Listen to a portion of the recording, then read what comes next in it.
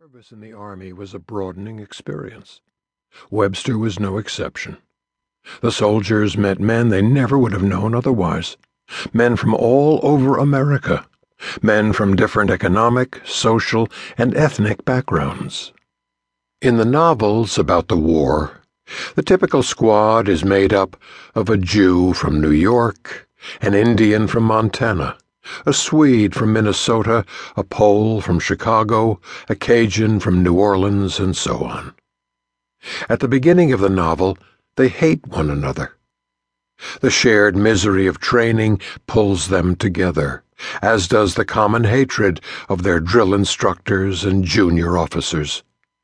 Combat strengthens the bond, to the point that they become a band of brothers, trusting and loving one another as they had never before trusted or loved anyone.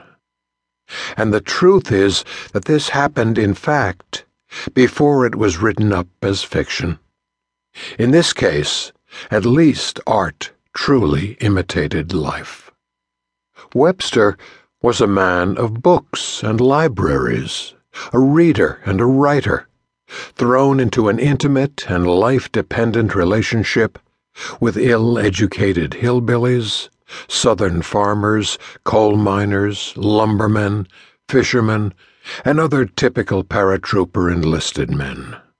In short, with a group of men with whom he had nothing in common. He would not have particularly liked or disliked them in civilian life. He just would not have known them.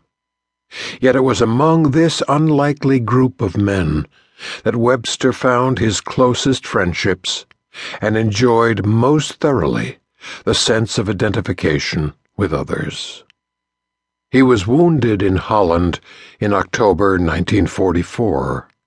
He rejoined his squad in January 1945, and later he recalled his feelings. It was good to be back with fellows I knew and could trust. Listening to the chatter, I felt warm and relaxed inside, like a lost child who has returned to a bright home full of love after wandering in a cold black forest. He went on. You felt like part of a big family. You are closer to these men than you will ever be to any civilians.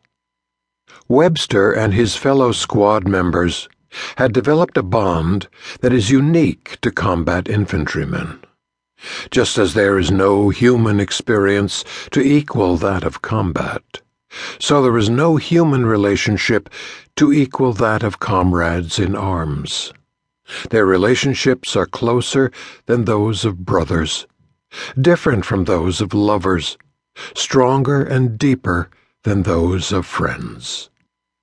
Philosopher J. Glenn Gray, himself a frontline soldier in World War II, got it exactly right in his classic work, The Warriors.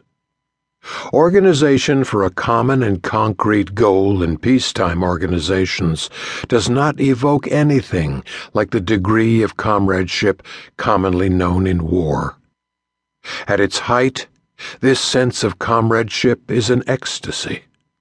Men are truly comrades only when each is ready to give up his life for the other, without reflection and without thought of his personal loss. Private Kurt Goebel of the 513th Parachute Infantry Regiment described his experience in words that Webster might have written. The three of us, Jake, Joe, and I, became an entity. There were many entities in our close-knit organizations, core elements within the families. This sharing evolved never to be relinquished, never to be repeated. It produced incredible results in combat. Men would literally insist on going hungry for one another, freezing for one another, dying for one another.